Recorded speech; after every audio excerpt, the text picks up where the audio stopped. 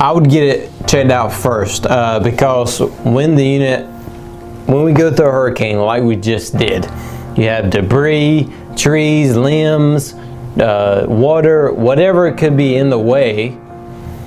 You want it checked out by a professional to make sure it's okay to run before you start running it. What has happened previously is people have turned it on, not working, or turned it on, hear noise, stop it.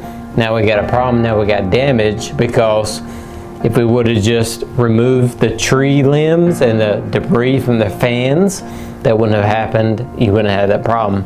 But you know, I would make sure it's safe to operate and you don't cause more damage by running it than just waiting to get it checked out.